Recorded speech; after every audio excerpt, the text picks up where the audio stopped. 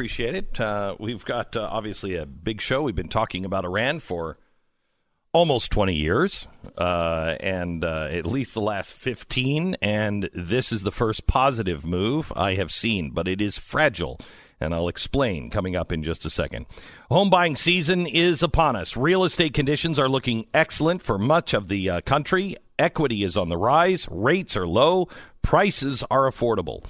If you're looking for a new home, it could be truly within reach. Your first home, next home, or forever home, and it's just 10 minutes. 10 minutes is all it will take to get the pre-approval process started. May I recommend American Financing? Even if you're already in the approval process and the loan process with somebody else, you owe it to yourself to make this phone call and see if American Financing can get you a better deal. It's AmericanFinancing.net. Call 800-906-2440, AmericanFinancing.net.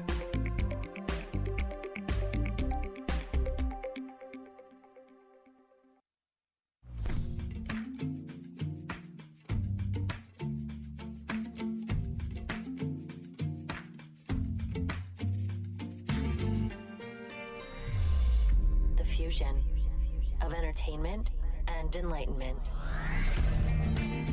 My researchers last night were, tweeting back and forth and texting back and forth all night. And I said, you know what? If something changes, call me, wake me up. I had great peace last night, feeling great comfort that we're okay. And I want to explain what happened last night with the U.S. and Iran and who the real enemies here are. We go there in 1 minute. This is the Glenn Beck Program. There's the crack of the bat and a blur of white as the softball goes to the ground. And Paul, 63 from Minnesota, lowers his head and begins to run for first. A month ago, that wouldn't have happened.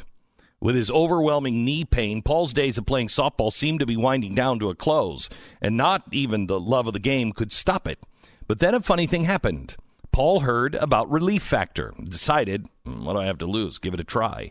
Within just a few weeks, the knee pain that had plagued him for so long was nearly gone, and he could run the bases again. He even beat out that throw to first after hitting the hard grounder. Paul got his game back. He got his life back. When taken properly, it'll happen to you too. At least 70% of the people who take it feel that way. I'm one of them. Relief Factor attacks the inflammation that causes much of our pain, and it only costs $19.95 to start with their 3-week quick start trial. If you want a drug-free, natural way to ease your pain and get your life back, go to ReliefFactor.com. That's ReliefFactor.com. I would not make a sportscaster. All right. I have been watching Iran for at least 15 years. Full disclosure, I was for the Iraqi war, and I was for it because I believed it was an attempt to pop the head of the snake, which is Iran. Iran is the real problem in the Middle East. It causes much of our problems. It is a backward society that has destroyed the Persian culture and has destroyed the people of Iran. And even those who were not or were part of the revolution didn't want what they have. Millions are marching in the streets, risking their lives. You don't see it because our press doesn't go to Iran. Our press doesn't care to show it. Our press decides to go to Iran when there are millions of Americans or millions of Iranians shouting death to America. Soleimani was a brutal hydric.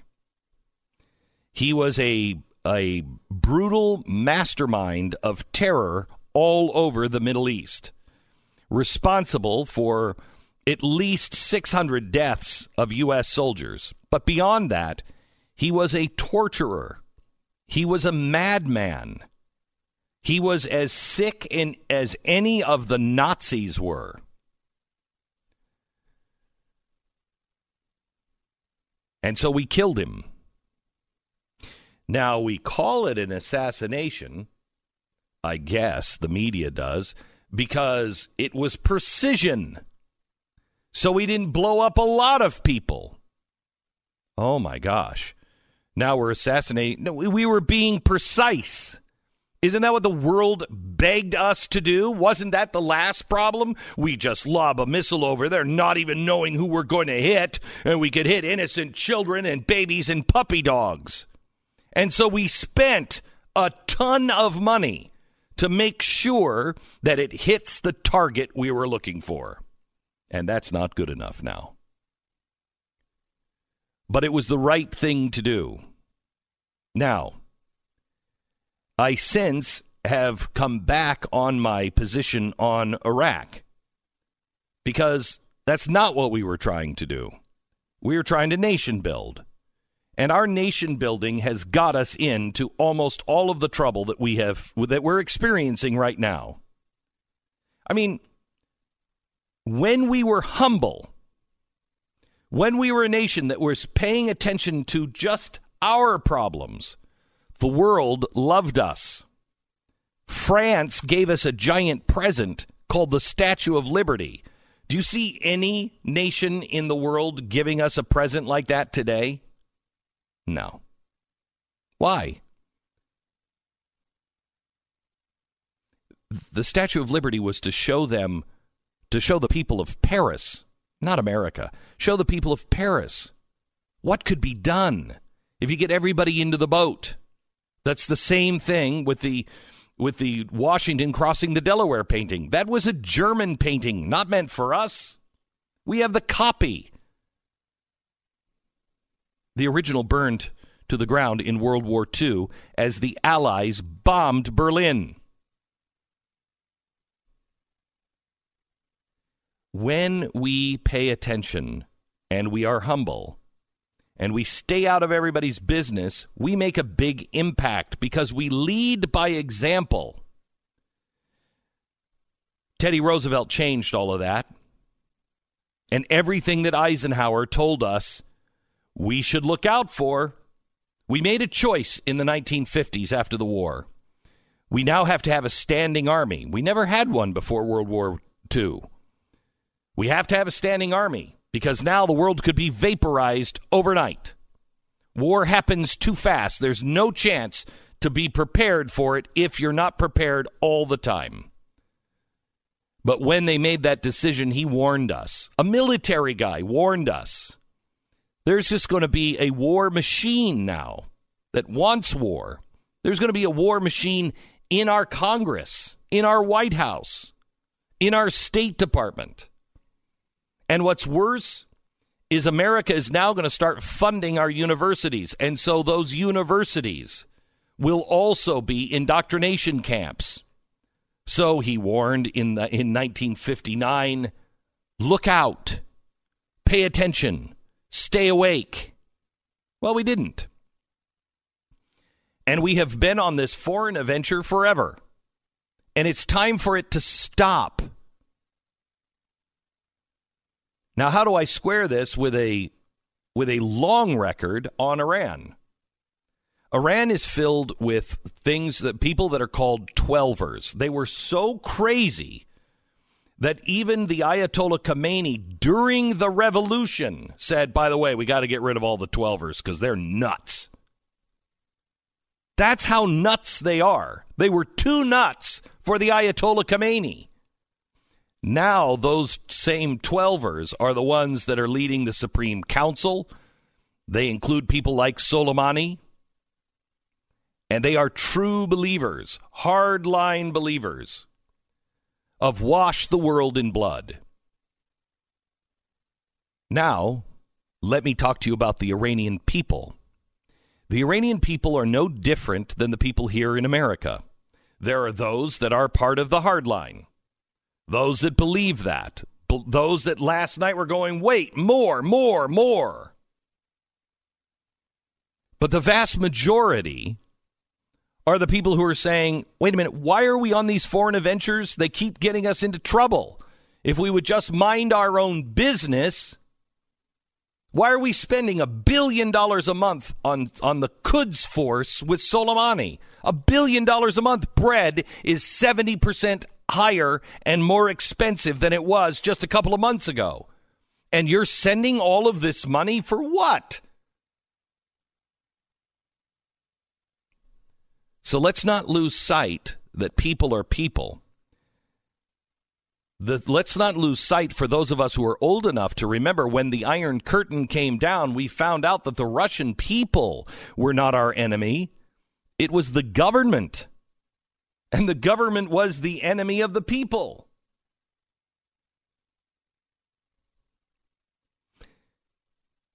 Last night, the best case scenario happened. Iran attacked our embassy. We cannot allow people to attack our embassies. Iran, especially, they have a history of it. 1979. They took everybody hostage for over a year. And then coincidentally, they were all released the day Reagan raised his hand and took command.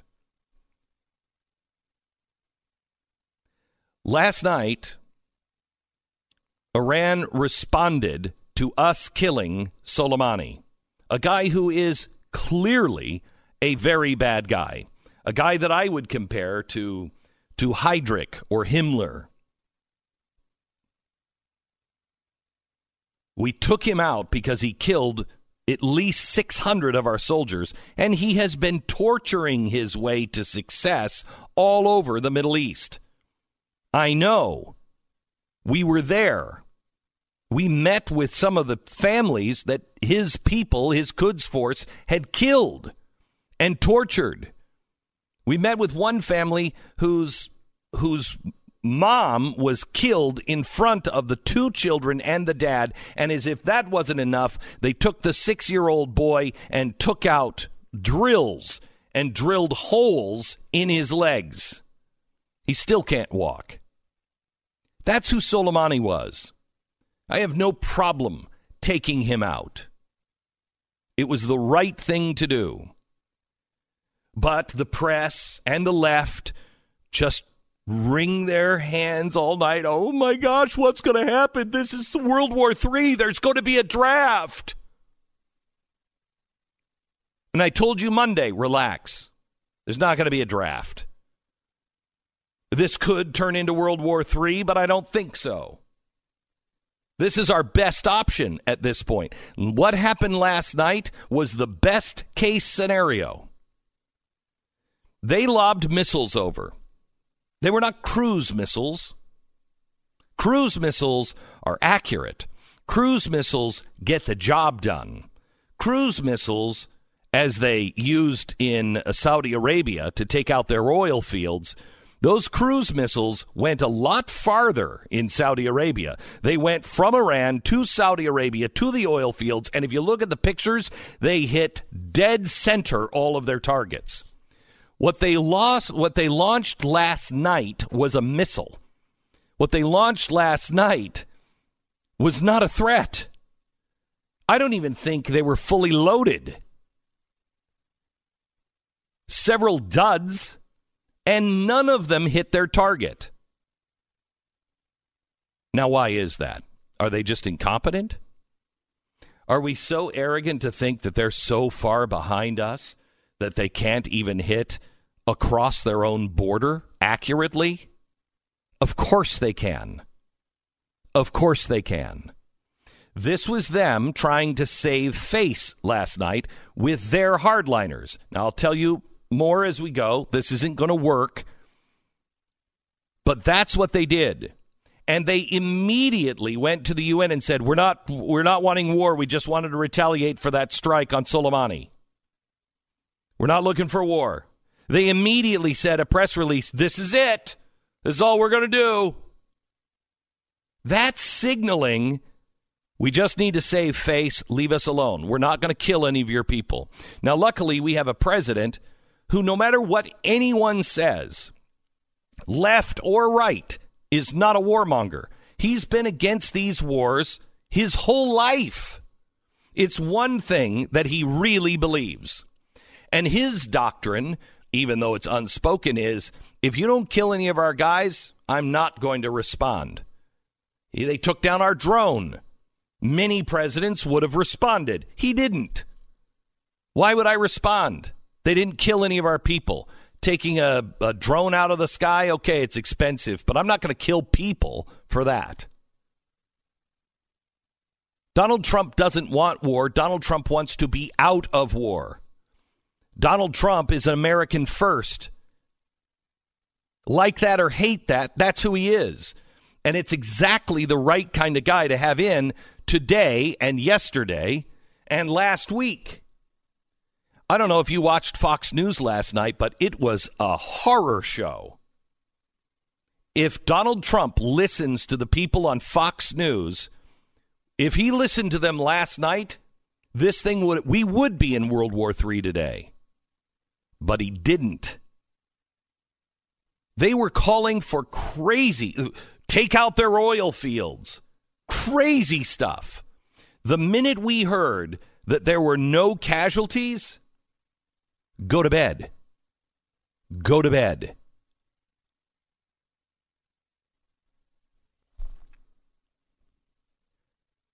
Here's what Trump has to do. Trump cannot respond kinetically. He cannot respond with military. Cannot. Donald Trump cannot listen to the voices of the hardliners on Fox News. He cannot. Trump must stick to his red line of American lives. Keep your powder dry and your cyber weapons dry as well. Continue to weaken the regime at home in Iraq. Continue to vocally support the Iranian people, the ones who are actually rising up. And then prepare for a non-military strike on U.S. assets. And I'll explain that. And the hardliners in both Iran and the hardliners, including the press and the Democratic Party, here in America when we come back. So, Tom Cruise is suspended from the ceiling in your living room on a wire, and he's carefully lowering himself down. The Mission Impossible theme is playing somewhere in the background as he inches closer to the floor, and a smile begins to cross his face because he realizes, oh, they don't have anything protecting. Then the police come barging through the floor, through the door, and he realizes, oh crap, I didn't see it because it's Simply Safe. Simply Safe. He might have tried a different place to take out his caper and look for your knock list. Simply Safe Home Security is the kind of thing that Fortune 500 companies use. It's security for a modern age. It's almost invisible in your house. It's clearly marked, so if anybody is coming through the doors or through the windows, they know, oh crap, security from Simply Safe, and it's on, and police will respond 3.5 times faster. Because what Tom Cruise didn't know is that you had a camera, and when he tripped the alarm, it showed police exactly what was hanging from your ceiling. And so they arrived 3.5 times faster. Usually it takes them about 45 minutes on average. Because you have video verification, like Fortune 500 companies, they're there in about 7 minutes.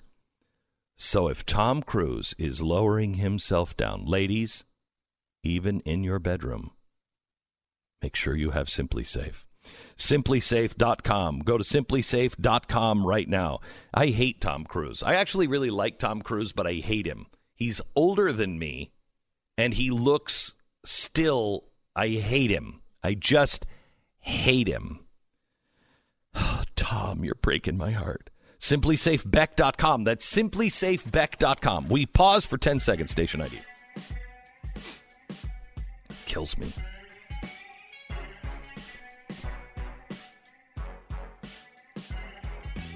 Today's my 20th wedding anniversary. Really? 20th wedding anniversary. Congratulations to you and opposite to Tanya. Yeah, condolences to Tanya. And I was just thinking, Tom Cruise, he looks the same as he did when he was in Mission Impossible when we got married. And then look at the pictures of me the day I got married to today. It's not pretty.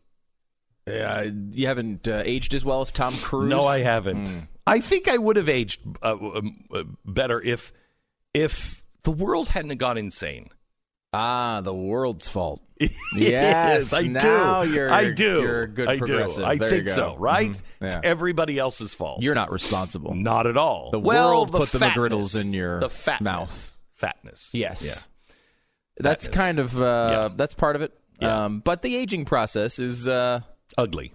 It's ugly. Anyway, I want to talk to you about Iran. First of all, do you disagree with anything that I just said? I would put one asterisk on it because I agree with you. I think it was the best case scenario so far. That's the big thing, I think. Well, did you notice the last one was prepare for non-military strike on U.S. assets? Exactly. Going into this, we talked about it a lot, and that, do they go with proxy efforts like they have for a very long time? Yes. Or do they put their stamp on it? It was somewhat surprising to see them put their stamp on something, but when you realize that they basically missed on purpose, right? I mean, they did not want to make this... There's no way that if they wanted to hurt us in Iraq, they could have done it. Yeah, they went to very far, in the middle of nowhere sort of bases. Yes. They were not highly populated. They did not use precision weapons. They did not use large explosives. They did everything they could to be able to convince their people they were fighting back. Yeah, we sent 19 missiles over. Yeah, we're tough. Right, we're tough. Right. We're killed 30 people, we swear. Yeah. And then we knew that obviously none of that happened. So if that's where it ends, absolute best case scenario. We took out an international terrorist, one of the worst people on the planet, and in response, nothing. It's a miracle outcome. And one of the things that's interesting politically about this is Trump's approval rating among Americans, and you see the way he performs in polls against these other candidates, built into that is very strong approval rating on the economy and several other things, but also a very low approval rating or expectation for him to be able to handle difficult international incidents. The American people, generally speaking, don't think he's capable of doing that. I'm not saying he isn't. But if he can be convinced, if the American people see him over and over again do these things and they turn out like this, and it stays like this, his approval rating has real room to move there. And I think this was the best case scenario and the best played hand of a president I've seen in a very, very long time. Back in a minute.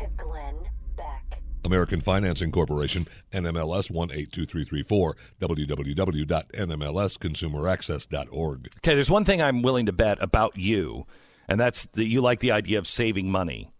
Are you willing to spend 10 minutes to try to save a buttload of money?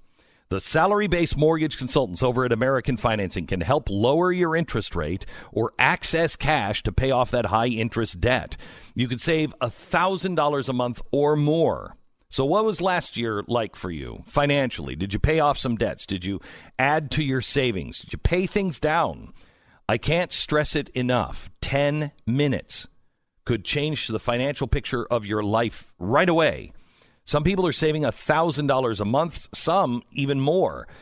American Financing has an A+ rating with the BBB and over 4,000 Google reviews. So don't wait. Call them today. It's American Financing at 800-906-2440. It's 800-906-2440 or AmericanFinancing.net. Call them. They've been with me now for over 10 years. I've used them. Several of my friends have used them. Millions of listeners have as well. Go to blazetv.com, use the promo code Glenn, save $10 off your subscription. More on the latest in Iran coming up.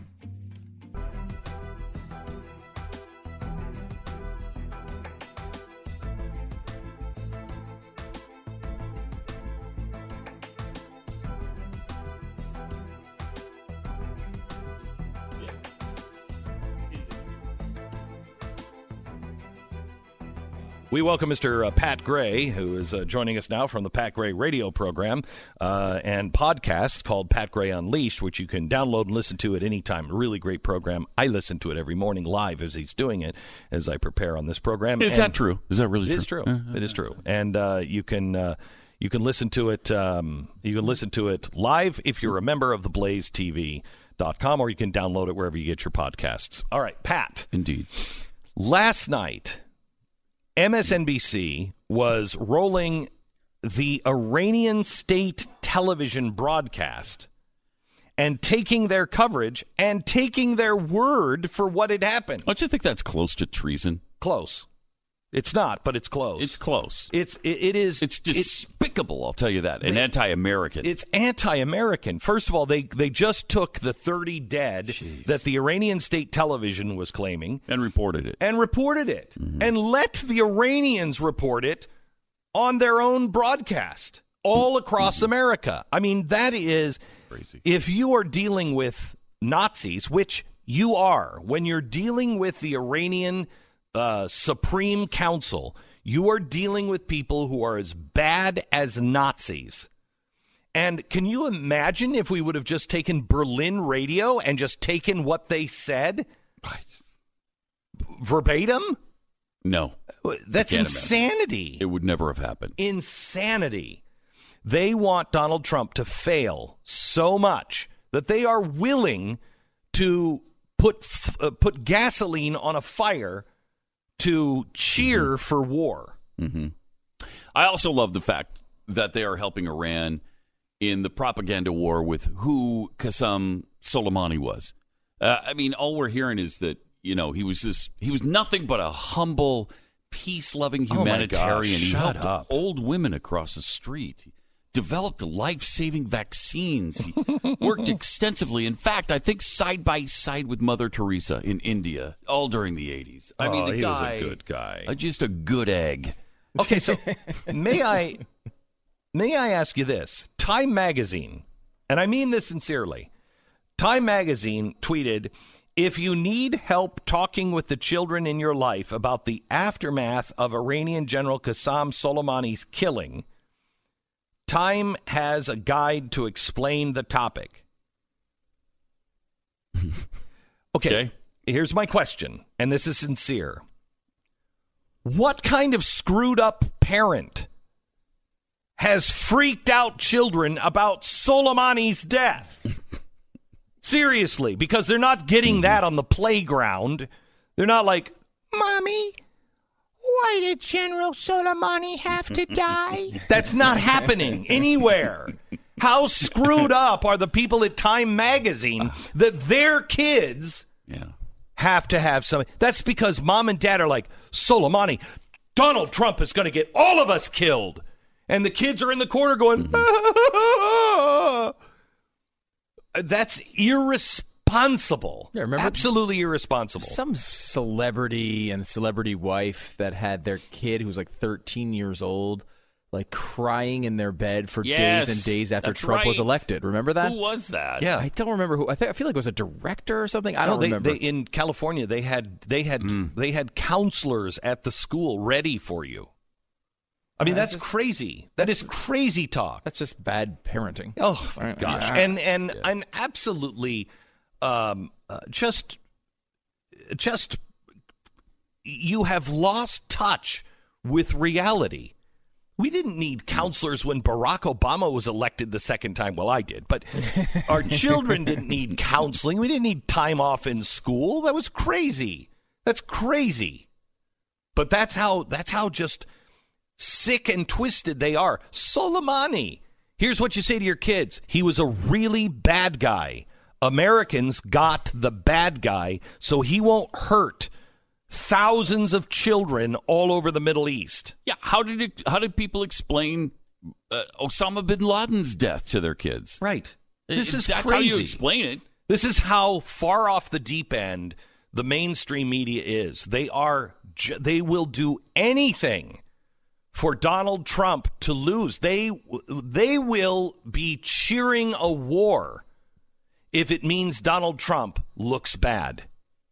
Now, because all of those kids on Central Park West, the East Side's okay, but because of all those people on Central Park West and maybe Central Park South have their kids crying, and I know the elites, I've written a little song for you. And it goes a little something like this. Oh, Soleimani, make my kids cry. Oh, Soleimani, why'd you have to die? And that's beautiful. Thank you very much. Wow, and so lovely. you just open with that and say, I have the answer. I have the answer. Because he was a brutal killer, Americans got a bad guy and killed him. Is that like a rap interlude, or is that not part of this? Or you just started talking after the song? Yeah, I just started talking after the song. It was, that was the... Seems like you could have put a little bit You of probably effort to should have make told it- us the song was over, and now this is commentary. Okay, well, I can't do everything for okay, everybody. yeah, I'm just trying to help. I'm You just don't trying have to your help planned the live poor orchestra. kids that are crying on Central Park West right now. They're all media kids. Right. They're all media kids, and they're we're all gonna die. Do you want to sing it again so people can catch it for like a ringtone or something? No. Okay. I actually don't. Really? But thank you. We could offer it. We could offer. I guess we could just take the previous one and just like take it and just offer it for free at glenbeck.com today. We could do that. Something like that. Yeah, It might we be could do good. that. People could download it, do whatever. Oh, Soleimani, It's beautiful. make my kids cry. Oh, Soleimani, why'd you have to die? Now you just put that in your phone, and then when I call you, you'll know who it is. I wasn't sad about it, but now I kind of am. Yeah, Like, you brought me it's kinda- along. yeah, it is. It is sad. It is sad. That's being sung on every street corner in New York. Really? Right now. Yeah. Not on the east side, just on the west Just the side. west side. Just the west side. So Pat, we all think, and I know you, listening to you, I know you think the same thing. This was like them going, we're going to just lob these missiles over and have them hit rocks. There's no question. No question. Yeah. However, I think we shouldn't, because there was no way for Iran to respond militarily and win. Right. They start And they a know war. that. We're done. As crazy as they seem, they know that. They know that. However, this was very unlike this regime. They don't do this. Okay? Yeah. They use terrorists. So I think we should prepare for an American asset, hopefully not here, but it could be, these are the guys. Soleimani was the guy who killed our CIA station chief in the 90s, and we did nothing about it. But I could see them kidnapping or killing a CIA station chief or going after one of our ambassadors. We were supposed to have an ambassador on with us today, and he just had to leave town.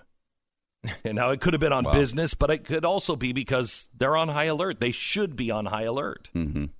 I think that they do this. They say to the world, oh, it's not us. But we should be expecting some sort of terrorist attack against the United States, and one that they can say, that wasn't us.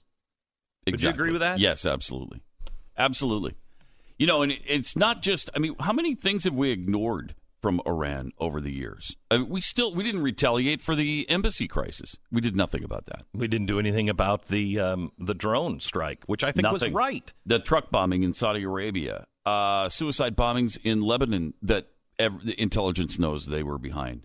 The IEDs in Iraq. Those are all that have killed Soleimani. 600 soldiers. Those are all Soleimani. October they detained. Remember the Americans they detained? Yeah, the Navy. Yeah, they commandeered that little Navy ship and then humiliated our sailors. We did nothing. They've attacked American interests in Africa. They've harassed us in the Persian Gulf. Hezbollah plots, and Iran is behind Hezbollah. Attacking the United States. Operatives were arrested conducting surveillance of U.S. military and law enforcement facilities. Remember that? Airports in New York City? We caught them in the middle of that. 8 years ago, Soleimani was plotting, and we caught him, plotting to blow up the Saudi prince, I think, or the Saudi ambassador at the Watergate. They were planning on blowing up the Watergate Hotel. So, of course, they thought they were going to act with impunity. Yep. When they attacked our embassy, but they miscalculated, and I think they understand that now. They're dealing with somebody else in Donald Trump. And I think, you know what? He got so many people called him out the Persian culture. He said, I'm going to, I'll include your cultural sites. I don't know how he meant that. Like, I'm just going to go bomb your museums. But I think, which is fine for him to say, it's illegal. Okay, we can't do that. We don't want to do that. That's not who we are. However, if he meant it, and I think this is the way he probably meant it, and you know what? If you hide in one of your little mosques, I don't care how old it is. I'm taking you out. And everybody was upset. Even those on the right were upset about that. Oh, he shouldn't say that. Yeah, he should. Yeah, he should. I have no problem. If look at this Bible is from Iraq, and this was done by ISIS rebels. And we went into one of the churches, old Nivea church, historic site. Nineveh? Yeah, Nineveh. Yeah. And all of the statues, all of the paintings, the altar was desecrated, and all up around the walls were these Bibles, and they were using them as targets for shooting practice. So don't tell me about your sacred sites. If you're in a sacred site, we're going to do everything we can to keep the site. If we could use the neutron bomb to get you in a very small way, we would. But we can't. And so if we have to bomb your sacred site because you're holed up there and you're plotting and killing people, our people from there, tough luck. Sacred site gone. Yeah, and the restriction on that is if you're doing it intentionally to hurt the culture, right? Like you're going, like, the famous blowing up the Buddhist statues, right? Yes. In Afghanistan. Yeah, there's no value to that other than trying to destroy that culture. That's what's against the law. Well, it's not against the law. If Hitler decides to put his bunker inside of a historical site, you still bomb the thing. And there's no. I do. Absolutely, that's not against the law. Yeah. It's just a matter of making sure they don't want people to do it like if Al-Qaeda was doing it. If ISIS were hiding in the Cathedral of Notre Dame, I would not want to bomb it, and I would do everything. I would do everything that I could. But if we're in a war, a hot war, and that's where they're killing a lot of people, I'm sorry, Notre Dame, you're gone. We'll rebuild you, and I know it won't be the same, but they cannot be allowed to have a safe base. Human life is more important than buildings. Exactly, we all know that. Exactly right. And there were a couple of structures that were destroyed in World War II. I don't know if people remember that. What? Yeah, there were. Yeah, including churches. Were they just not built properly? Nothing in Berlin, because everything in Berlin is still standing. Oh, yeah. Right. Yeah. All right. Our sponsor this half hour is Roman. Stu. All right. Well, let's do that then. All right. Well, we were just talking about all sorts of things you should not talk about at parties. You should not talk about religion. You should not talk about politics. We just combining them. That's even worse. I don't know. Those are the parties I kind of like to attend. Yeah, I know. That seems like you. Yeah. About 50,000 steps down on the list of desirable conversations, of course, is ED. You don't want to talk about that with anybody, except maybe a doctor might be a good way to go. With Roman, it's easy to talk about it because you can get a real doctor who can actually prescribe real medication. With Roman, you can get a free online evaluation and ongoing care for ED from the comfort and privacy of your own home, and the doctor will work with you to find the best treatment plan. If medication is appropriate, Roman will ship it to you with free 2-day shipping. The whole process is easy. It's straightforward, and you can do it at your house, and you don't have to go talk to the same doctor that you're going to bring your kid in for like a cold the next day. You don't want to deal with that. Get started. Go to GetRoman.com/Beck and complete an online visit. It used to be tough to tackle ED, but you know what? Now, with Roman on the scene, you don't have to worry about that anymore. Complete an online visit today and connect with a doctor and take care of it. Go to GetRoman.com/Beck and get a free online visit and free 2-day shipping. GetRoman.com/Beck for a free visit to get started. It's GetRoman.com/Beck. This is the Glenn Beck Program.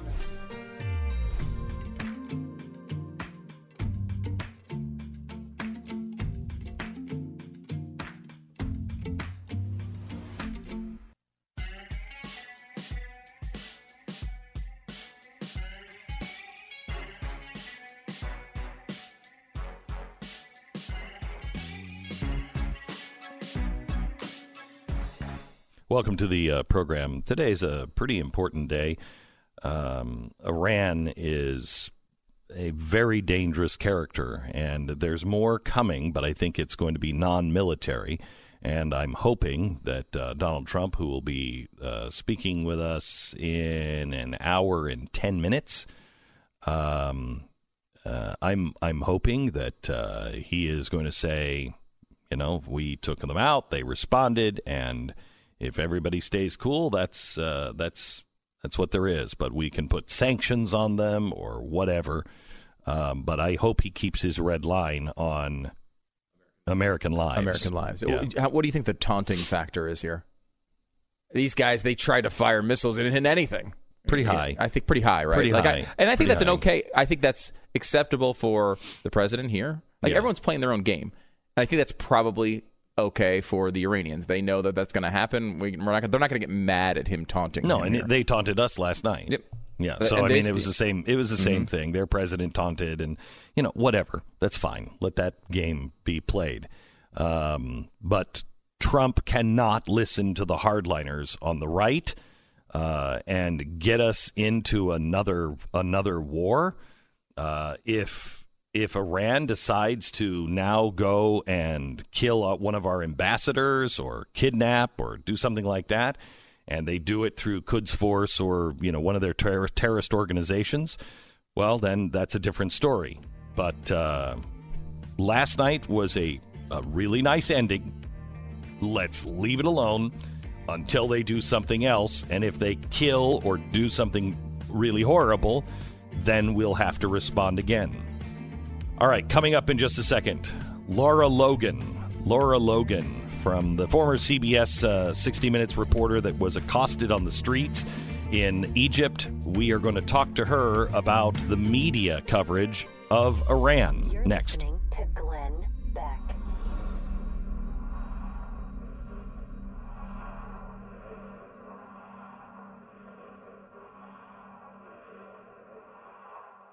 We have Lara Logan on with us, who I have tremendous respect for, and want to talk to her about the media reporting, Raddatz in the crowd in Iran, and also what she thought, how this has played out so far with the president and Iran and what happened last night. That's coming up in a second.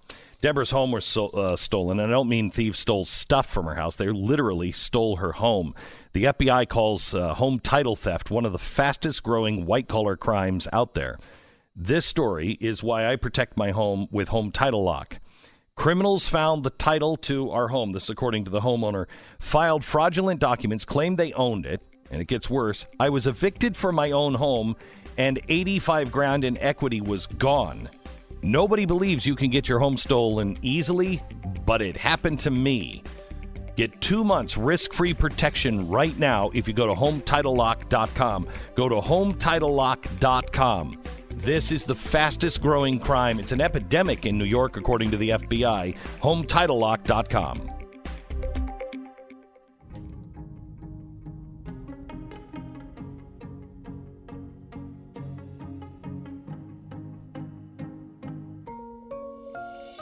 The fusion of entertainment and enlightenment. Hello, America. My perspective on what happened last night with the United States and Iran and all the people that were wringing their hands saying, oh, this is World War III, there's going to be a draft. I think this was the best case scenario. We're about an hour away from the Trump address, where he's going to address the nation and tell us what he's going to do. Hopefully, this is over now, and there's no more kinetic response to Iran, but we will see. Also, coming up in a half hour, the guy who probably was consulted by the president last night from Congress, we'll get in touch with him, and Lara Logan on what the media is doing and how they're handling this. All that in 1 minute. This is the Glenn Beck Program.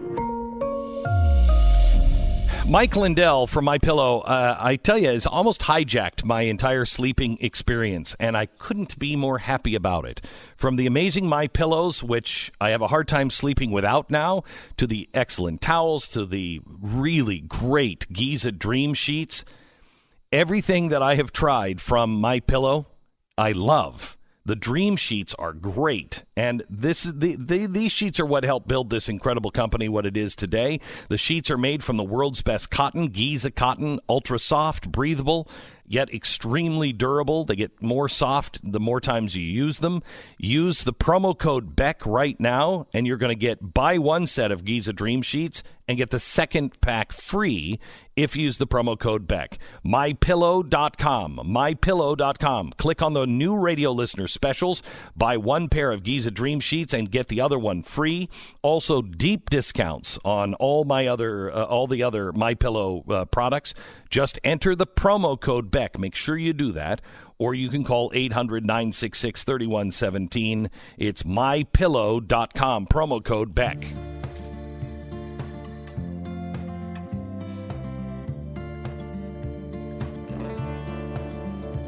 Lara Logan, who is, I think, in my mind, an icon of reporting and what a news journalist should be.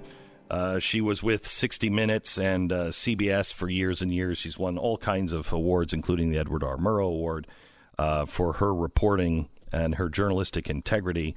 You might also remember that she was in the crowd as Egypt overthrew Mubarak, and it was brutal for her. I wanted to talk to her a little bit about how the media is handling all of this, and her thoughts right off the top of her head about last night. Lara, welcome to the program. Hey, Glenn. Thank you so much for having me on, and thank you for your very, very kind introduction. Well, I mean every word of it, Lara. Can you tell me what your thoughts are on how this is played off from the embassy riot, which was reminiscent of 1979 or probably closer to Benghazi, to killing Qassam, to the response last night? Well, what's very interesting for me, having spent many years on the ground in the Palestinian territories, in Israel, in Afghanistan, in Syria, in Jordan, 5 years living in Iraq. I've traveled all over Iraq. I've been smuggled into, insurgent parts of Damascus and all that kind of stuff. And so, it's what I am always struck by when I see these events unfolding is how important the context is for the conversation. Because Persians, if you spend any time with Persians, what you learn about the Persians and Iran, Iranians identify themselves as Persians because it goes back to the time of the Persians, right? Sure, when the Persians ruled. And they still see themselves through that prism. And what I always try to do is to look at the world through their eyes. So, same for the Iraqis, same for all the people in the region who are affected by this. And the conversation that's playing out in the U.S. seems very often feels like it's devoid of that kind of context, right? Because we tend to look at things only through the prism of now. And I've been quite struck for a long time by the United States' lack of action towards Iran. When you're on the Iraqi battlefield year after year after year, and you see Iran's role on the battlefield escalating, and the U.S. not doing anything overt to counter it, where all the U.S. efforts to counter Iran on the Iraqi battlefield were clandestine, right? They were more covert.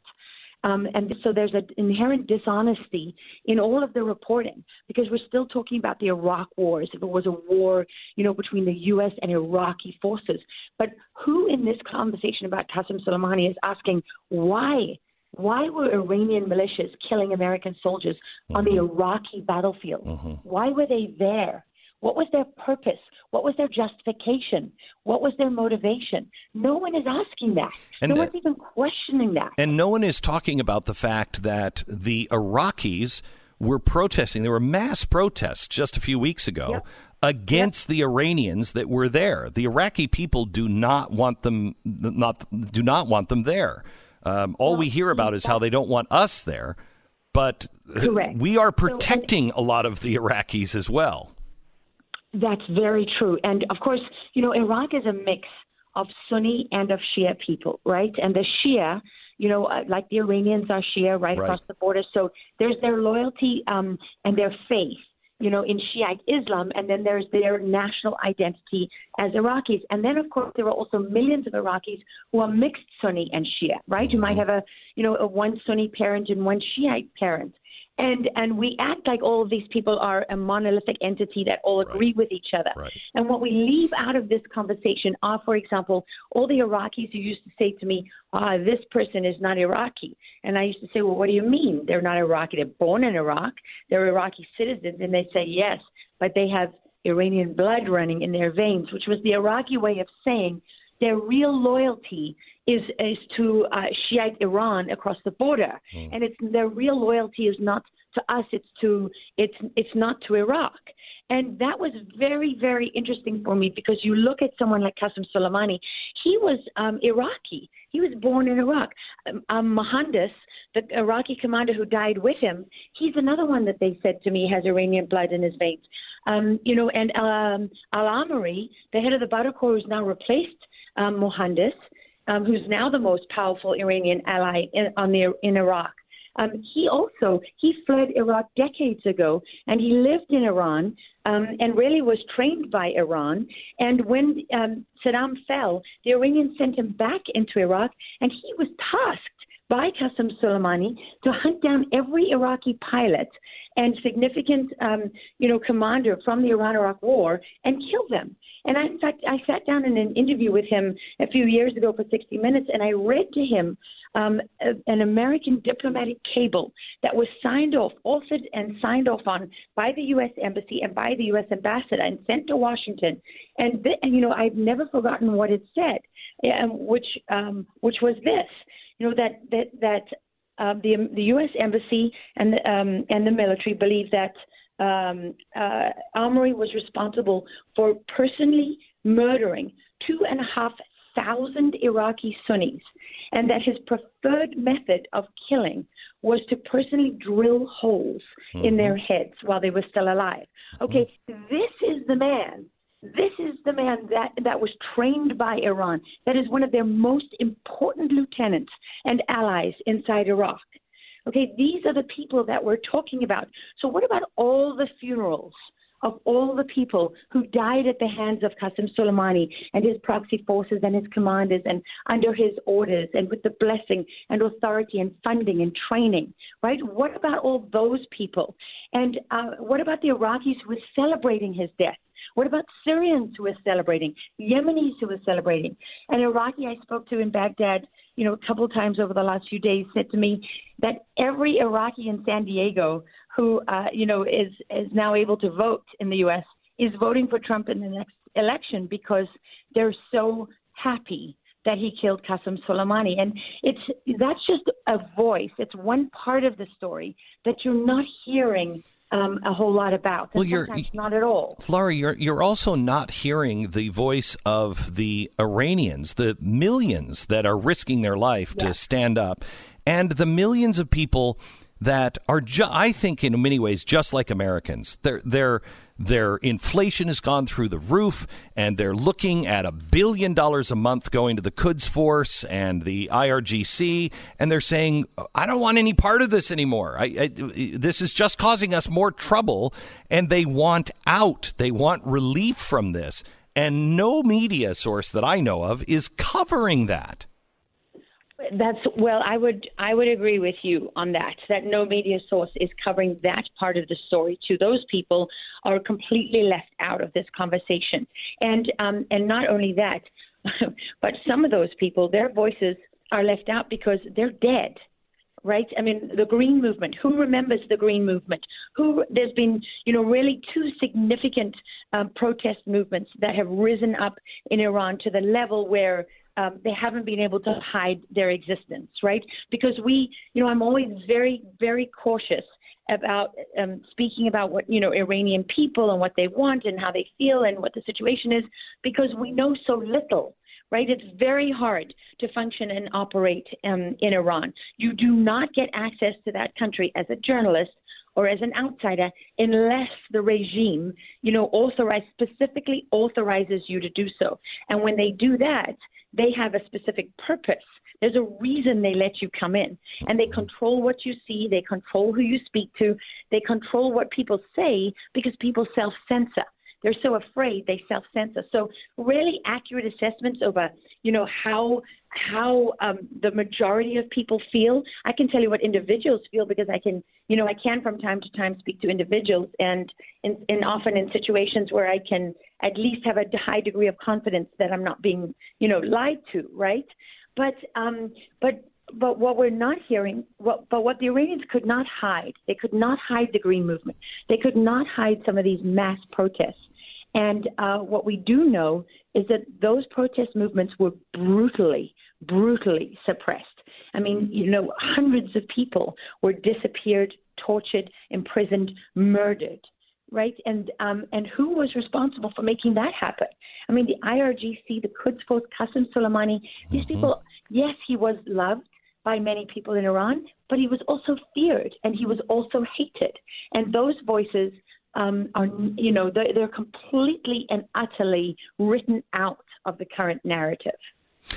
Lara Logan, I'd like to continue with you. I'm going to take a quick 1-minute break, and then I'd like to come back and talk a little bit about the media coverage here on how distorted it is, and MSNBC last night running the state television from Iran and then taking their word for how many Americans had been killed, which we now know is 0, and what the motivation is. What does the average American take from this media today? Back in just a second with Lara Logan. All right, a question for you. $50. How'd you like to save $50 and get a reasonably good office chair in the bargain? I mean, we're talking pretty good. It's an okay chair. The wheels don't squeak a lot, and it's sort of comfortable. You don't sit in it, all day long, and you get $50. How about this? How about if we save $100 and you get the most luxurious and comfortable office chair known to mankind? It is the new archetype, if you will, for office chairs. It's X-Chair. XChairBeck.com. Go there now. You get the patented dynamic variable lumbar support, 10 different settings. The X-Chair is what you need for a comfortable workday. It is really, really great. I'm sitting in one now. I have one in my office. My wife, I just bought her one for Christmas because she wanted it, because she comes and sits in my office from time to time, does work at my desk, and she's like, I want one of these at home.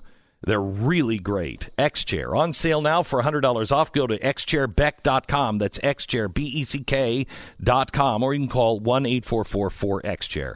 xchairbeck.com. Make sure you use the promo code BECK. We pause for 10 seconds. Station ID.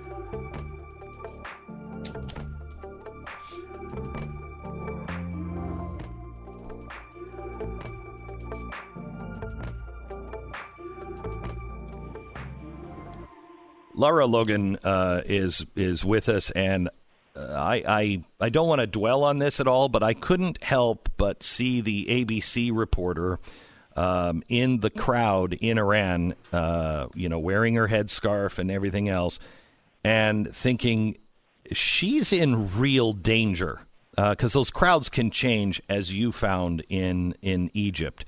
How much danger was she in yesterday, and what kind of deal had to be made for her to have that kind of coverage? And is it responsible?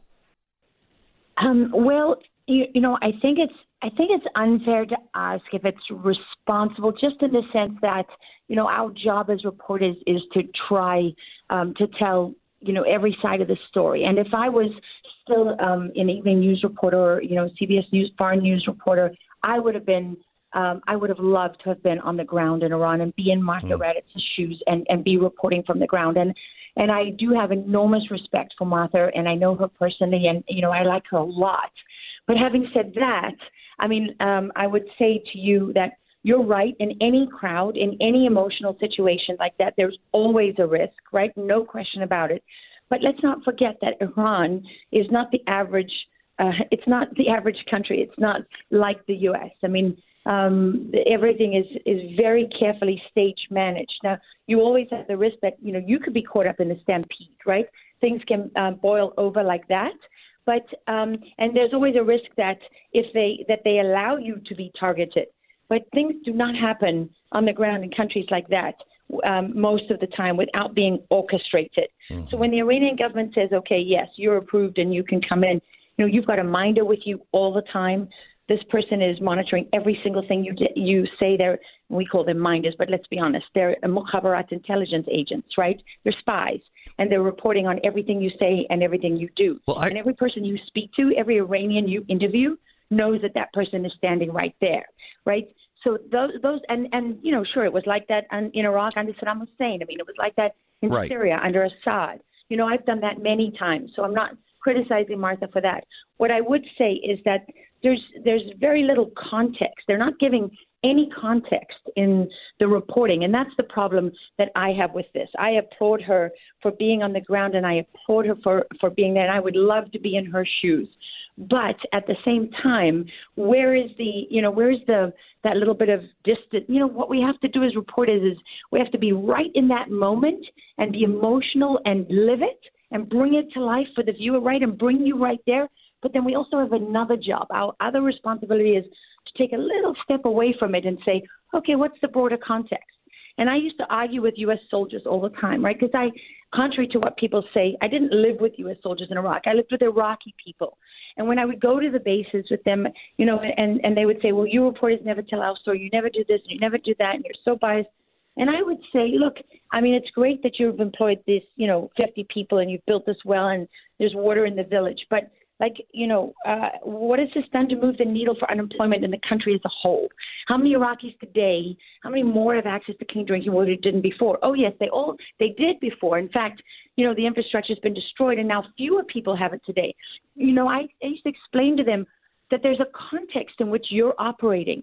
And I have dual responsibilities to you, to the Iraqis, to the taxpayers back home, to the government that sent you here, to the military that's trying to manage these operations. All of these responsibilities compete, and they're all equal. And I have to be, try to be fair to, to everybody.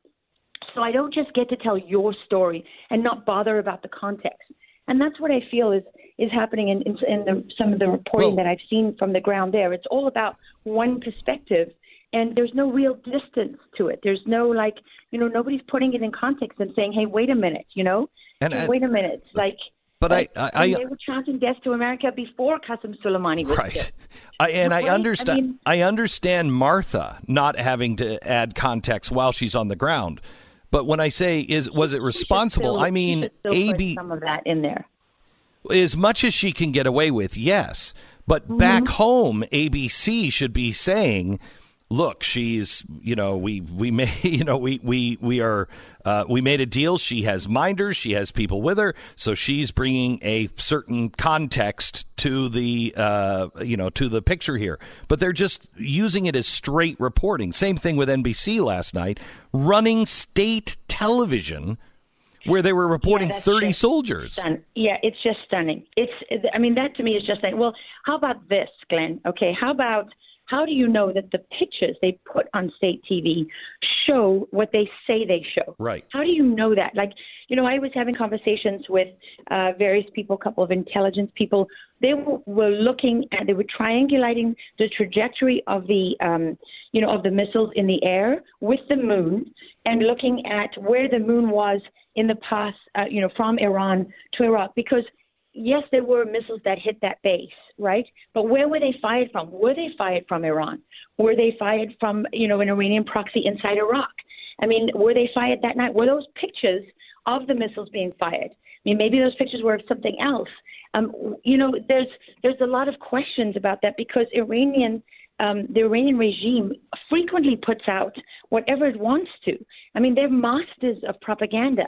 And what is very obvious here is, when they put that out and they did that quickly and they had people cheering there, at the launch site, that was for the people, right? That was to satisfy, because what has happened here, this is the part that, for me, the most significant thing that I think is missing here from the news coverage, where reporters have really failed in their duty, is that the strength of the reaction to Qasem Soleimani's death is absolute verification of the significance of the strike.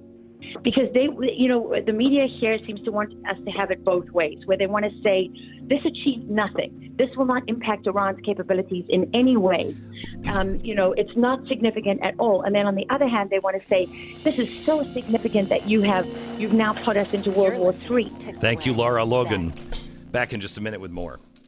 All right, our sponsor this half hour. I told you the other day that reportedly 267 million Facebook users had their names, their Facebook IDs, even their phone number exposed in online database. Did you even blink at that? Do you do anything about that? What do you do? 267 million, that could be your name. So what do you do?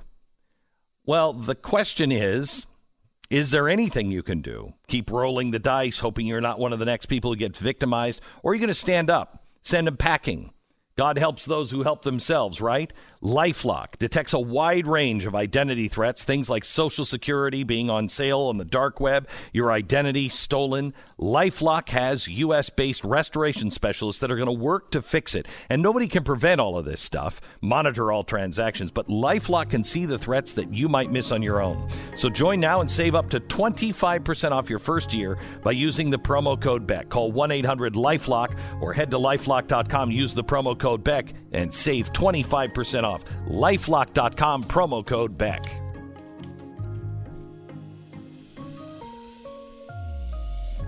Coming up tonight, the latest on Iran and everything that's going on. Go to blazetv.com. Promo code is Glenn to save your $10.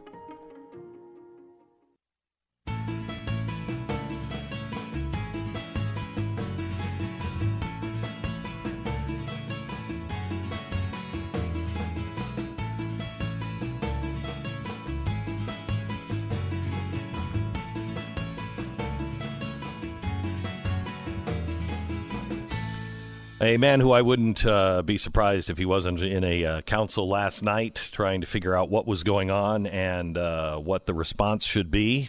Congressman Chris Stewart, a member of the Intelligence Committee in Congress. Welcome, Chris. How are you? I'm good, Glenn. Boy, our year started out with a bang, didn't it? No pun intended. Yeah, I know. It's crazy. And I think that this is, if it continues to play out this way, and there's a caveat on this or two, but this was last night the best case scenario for a response from Iran, was it not?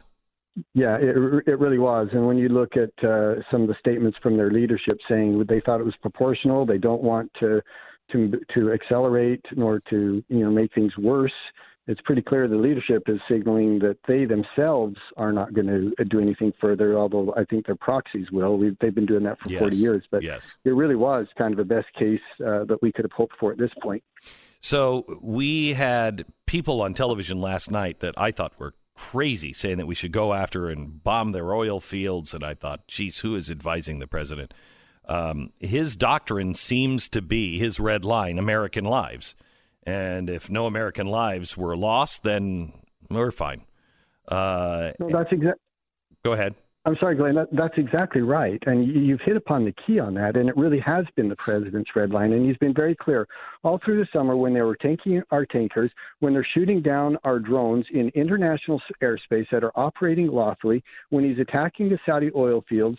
He always said, and by the way, I know they've been signaling very, very clearly to the Iranian leadership, if you kill Americans, everything is different. And through the late fall, we began to see them take actions that would kill Americans as they consistently bombed facilities where about half the people there were Americans. And the president signaled again to them, you're going to kill some Americans if you continue doing this. And if you do, everything is different. And they did kill some American citizen, and things did change. But hopefully, and I'm actually quite optimistic, that this will now settle down and reframe their thinking, and maybe we can even get something positive coming from this. How do you mean? What do you think we could possibly get? Well, our grand strategy is not just to continue with a 40-year low-grade war with Iran, going back to the embassy in 79 and every incident and dozens of them and the hundreds of Americans who've been killed in the intervening time. I mean, we can say, well, that's just the way it is and we'll just accept it. Or we could encourage it like Barack Obama did and said, here's a boatload of money and here's prestige and credibility on the international stage. And we now think that you're just another nation on par morally and the way you treat people like us. Or we could say, look, you've got to change your behavior. But if you do, we will welcome you back into the international community. We'll relieve some of the sanctions. We'll try to help the Iranian people. But you can't keep doing what you've been doing for 40 years. And maybe, I know it sounds crazy, but just maybe this is an opportunity for Iranian leadership to say, this is enough. We really could modify some of the things we've been doing. Doubt they're going to do that. Probably not. But, hopefully. If they would have a proxy, so they have one degree of separation or more, and they had a proxy go after an embassy or go after a CIA station chief, as they've done before, or kidnap an official someplace in the world. How do we respond to that? Does that take us right back to where we were? Yeah, I hate to say it depends, but it really does depend, and it depends on just an incredible number of variables. Obviously, this I can say with some certainty. Their proxies are not a mystery to us. When they operate through their proxies, we don't go, boy, I wonder who did that, or on what authority that took place. We can connect these dots, and it's not a whole lot of dots you have to connect. So they can operate through proxies, but they can't do it with impunity, and they can't do it with anonymity. We know that it's them, and they know that we know it's them. And I guess, Glenn, coming back to my point about it does depend, I mean, there are so many gray areas in that of who did they capture, who did they kill, under what circumstances, and where. And I think the best response is to just say it would be proportional, and it would be our response would be proportional, and it would be to reinvigorate this idea that there's a defense against this, so we're going to not incentivize them for this behavior. So I think the president has a few groups of people, 5 groups of people that he just can't listen to, and the Ayatollah would be well advised not to listen to them as well. Hezbollah and the hardliners. This is not going to satisfy the hardliners. It's not going to satisfy Hezbollah, because those are the diehards that want death to America, truly want death to America. In the United States, I would have to put our GOP hardliners, that a lot of them were on TV last night saying we should bomb the oil fields and everything else. And I was thinking, that's crazy. That's just crazy. Yeah. So don't listen to those hardliners, but also the Democratic politicians who are so eager for failure here. It is insane. They were immediately saying that this is the death spiral. This is going to be World War III.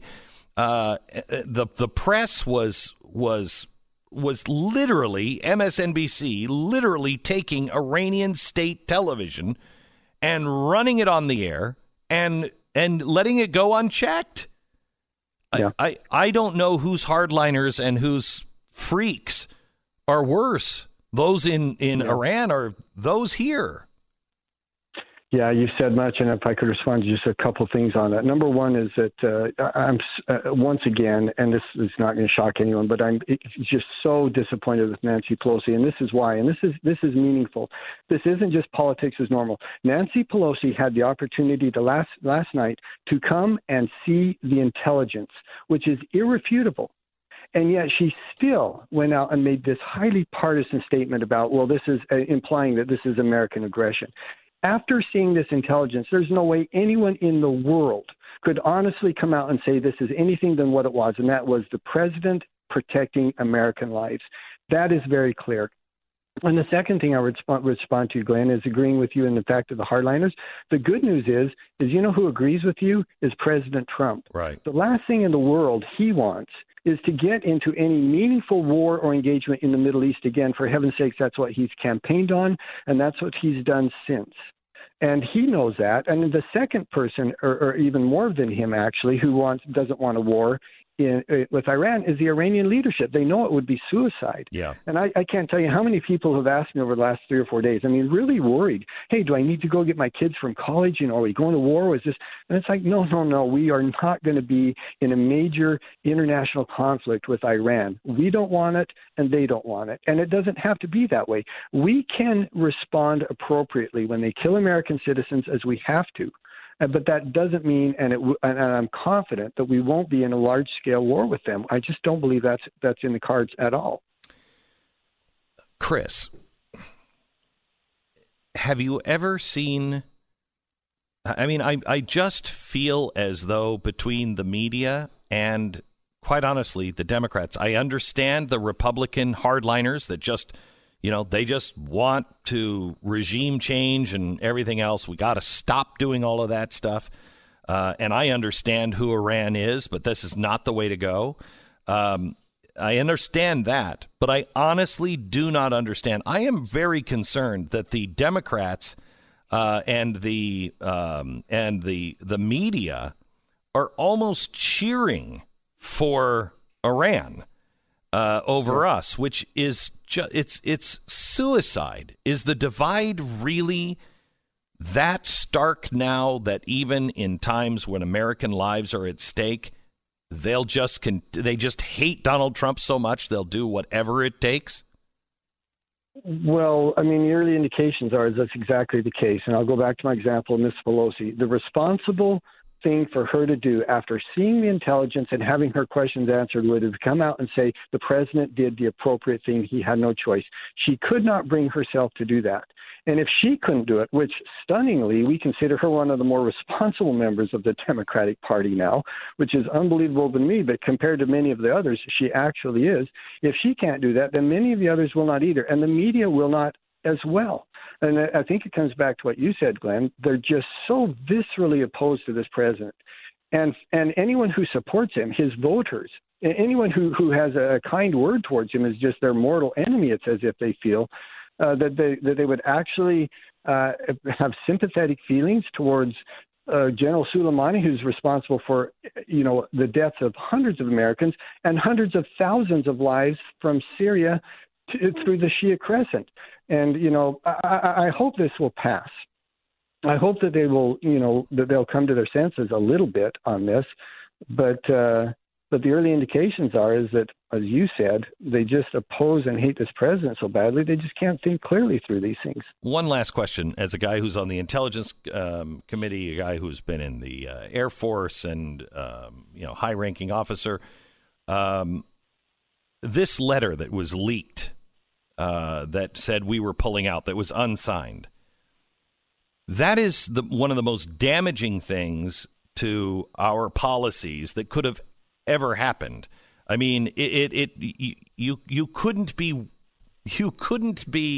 working for the other side and have a better thing happen than at that point say, oh, we're going to pull out, which forces the president to say, no, we're not, which enables Iran to say, look, we're winning, forces us to stay.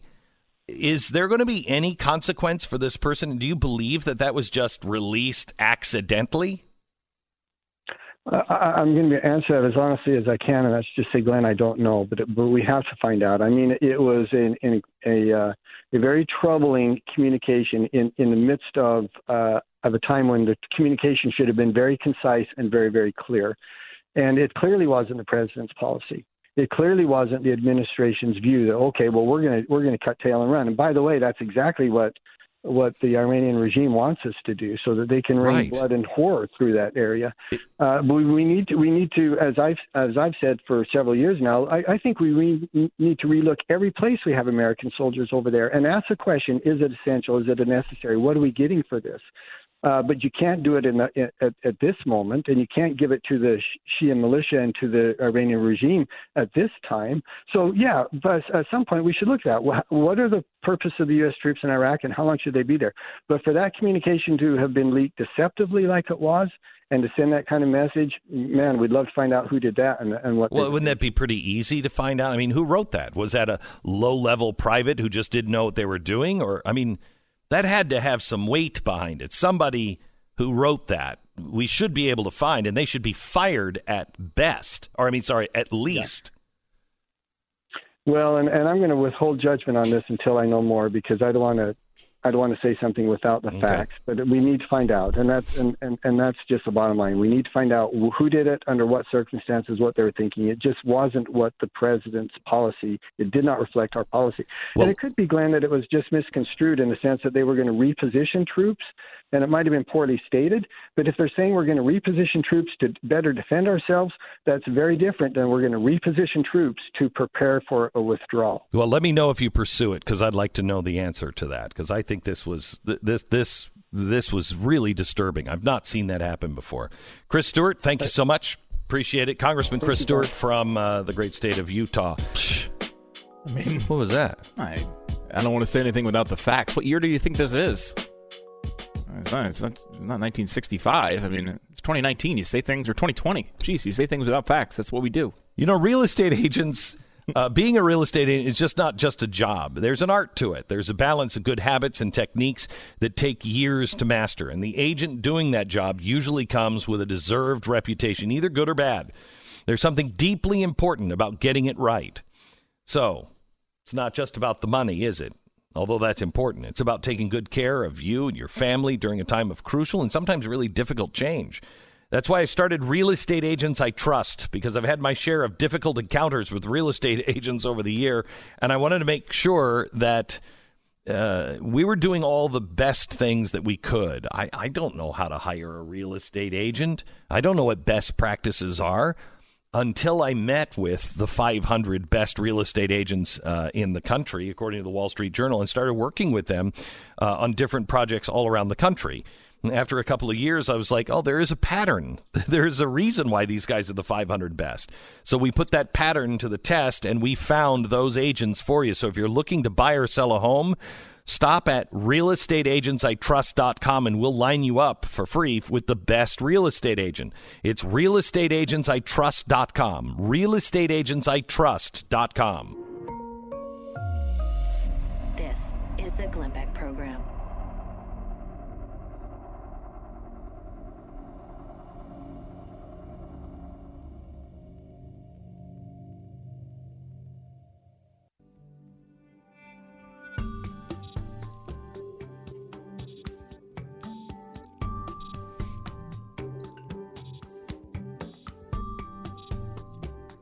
The president's going to be speaking in just a few minutes. Stations you should know. Simply Safe Home Security is like getting commercial-grade, enterprise-level security, but for your home. Now think about the security that Fortune 500 companies use. That is exactly the kind of security that you get with Simply Safe. If there's a break-in, Simply Safe uses real video evidence to give police an eyewitness account of the crime, which means police dispatch up to 350% faster than for just anybody else's burglar alarm. With Simply Safe, you get comprehensive protection for your home with outdoor cameras and doorbells, entry, motion, glass break sensors, all of it. Plus, Simply Safe protects your home from fires, water damage, and carbon monoxide poisoning. It's all monitored 24/7 by live security professionals, and it's 50 cents a day with no contracts. Go to simplysafe.com/Glenn today and get a free Simply Safe security camera, normally $100, and you get it today free. That's simplysafe.com/Glenn. That's simplysafe.com/Glenn. I'm just wondering if, because he's always late for these things, if he's late because he's just a late guy, or if he's late intentionally, knowing that all of the networks have the podium and they're waiting for the president to walk through those doors to give this press conference, and he knows that they're all going to be talking about it for 5-10 minutes as he's waiting to give this very important speech. 45 seconds. And he's just holding the anticipation, because he's never on time on these. No, not his way. I think he likes the build-up. He likes the drama, right? I think he does. Let him go out there and blab a little bit in front of their cameras. Wait till it gets awkward. Then I'll walk out. I think he's going to be tough on Iran, but this was it. This is going to be the end of it, I think. I don't think he's going to take any military action on it. He might talk about sanctions or something like that. He'll offer a stiff warning, but hopefully he doesn't take a victory lap, actually running down, taking a victory lap. But he's bound to say some boasting things and bad things about Iran coming up.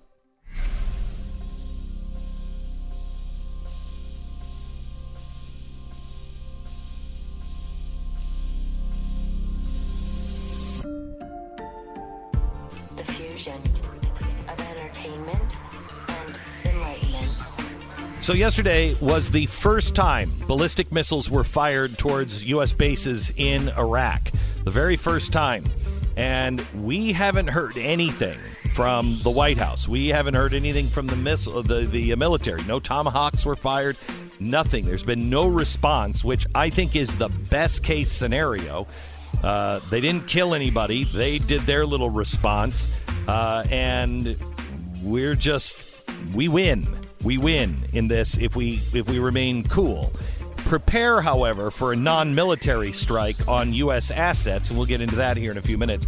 The president, we are waiting for his address to the nation on Iran. We will carry it live as it comes. But first, let me take a 1-minute break, and hopefully by then is the Glenn Beck program. The president will be at the podium. All right. Simply Safe Home Security. It's like getting commercial-grade, enterprise-level security, but for your home. Think about the security for a Fortune 500 company. You know the police are going to arrive at the scene within minutes if something goes wrong there. Well, one of the reasons is because they have verifiable video coverage. So immediately the alarm goes off. Somebody that is sitting there in the lobby says, oh, no, here's the video. Here's what's going on. And police are there in about 7 minutes. Everybody else, you get about 45 minutes because there's so many false alarms. And there are just false alarms. So they put you at the bottom of the 911 list unless you have Simply Safe, because they use real video evidence to give police an eyewitness count of the crime, and that means they dispatch the police car 350% faster than the normal burglar alarm. It's monitored 24/7, and it starts at $15 a month. There's no contracts, no hidden fees, nothing. You own the system. Go to simplysafebeck.com today and get a free Simply Safe security camera that's normally $100. Order today and you get it for free. It's simplysafebeck.com. Simplysafebeck.com.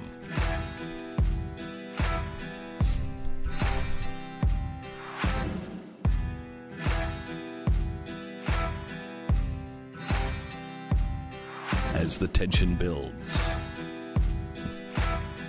as Donald Trump is making the world wait, he's now about 8 minutes late for his own press conference, and we are anxiously waiting to hear what the president has to say after Iran struck back at us, or actually more at rocks in the desert last night. MSNBC, of course, said that there were 33, I think, Americans that had died in that, but they were getting it from their source, the state-run television of Iran.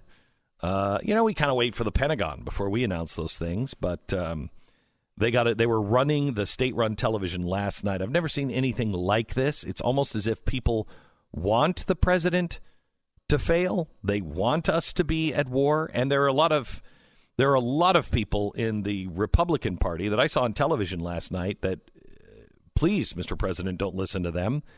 Or we will be at war, and we don't need a war with Iran. This, I believe, is the beginning of the end of that regime. We have crippled them. They clearly understand that they can't take on the United States in military. They, I believe, only went after the embassy to try to change the narrative in Iraq into get America out instead of get Iran out, because just before that embassy attack planned by Soleimani, that's what the people in Iraq were doing. They were protesting in the streets all over Iraq, saying get Iran out of Iraq. No more Iranian policies. And so they changed the narrative there to get America out. We killed Soleimani, and then they responded last night. But it was such a pathetic response. This is not like they can't hit targets. Remember, just a couple of months ago, they went after the oil fields in Saudi Arabia. Bold action. And they used cruise missiles. And those cruise missiles came and hit their target dead center. So they are capable of doing it. But last night, they didn't use cruise missiles. They weren't serious. They used ballistic missiles with low-impact explosives. And just didn't hit anything. Right. All the reporting is that the military believes they intentionally didn't hit anything. Correct. which is an amazing thing. So they can justify it to their people. Hey, we did something, but in reality, they didn't do anything. Best case scenario, if this is like if the seconds are ticking off the clock and the game ends right now, best case scenario for Donald Trump, for the country, for everybody, for the world, for everybody. This is a great outcome. However, the other part of this is, what does the IRGC do? What do they do behind the scenes? Now, do they say, well, we showed you what we would do. We fired a few missiles to nowhere, so we're okay, right? And then their proxies wind up going out and killing Americans or capturing people. But I think the message was sent pretty clearly by Trump that even when it is a proxy, if you kill an American, we are going to make you pay in a big way. And that's the message they should receive. That's a message that the world used to know. Yeah. I mean, having an American passport used to mean something. When I was growing up, you could go anywhere in the world. No one would screw with an American. No one. And now, not so much. Yeah, and when these things, like Benghazi, for example, happens, why? Well, I mean, there's a million different reasons, but I mean, if you look at Barack Obama in his presidency, it looks similar to Jimmy Carter in a lot of ways. It does. And you notice the second that Jimmy Carter's out of office, well, those hostages are getting released, and when Ronald Reagan steps in. And, there's some similarities here. When the rest of the world sees strength, they tend, that doesn't mean everybody. Osama bin Laden, I think, saw strength and didn't care. But countries, nation states, typically don't do that.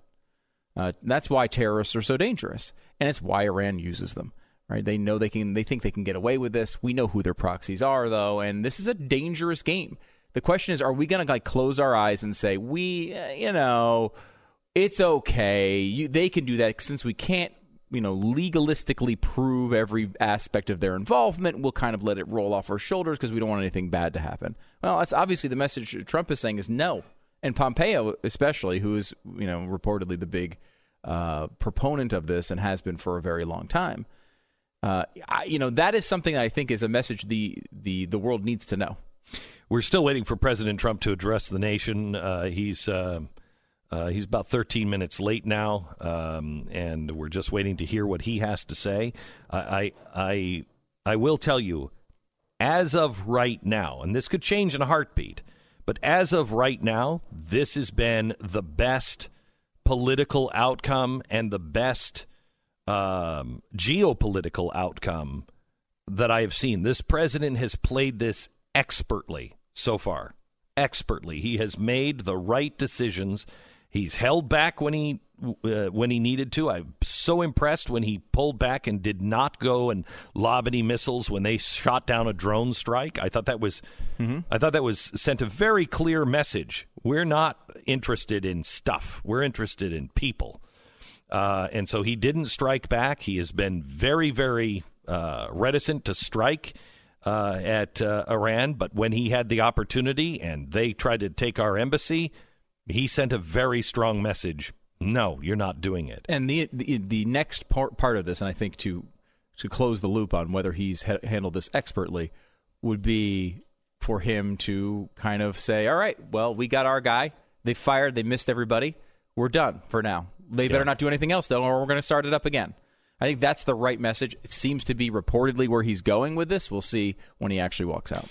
All right. Well, I'm going to take a quick break so we can carry the president, when he walks out. So we'll take this break real early here. American financing. One thing I'd be willing to bet about you is you like saving money. You are somebody who is trying to be fiscally responsible. May I recommend you spend 10 minutes today and do just that. The salary-based mortgage consultants over at American Financing can help lower your interest rates or access cash to pay off high-interest debt. You could save $1,000 or more today. Now, $1,000 a month or more? What could you do? What did you do last year? Did you pay down your debts? Did you add to your savings? This could be the secret to change that tide this year. American Financing, a family-owned and operated mortgage company that's been helping people for over 20 years. They are the real deal, and they've been saving people $1,000 plus every single month. Don't wait. Call them today. See what you could save.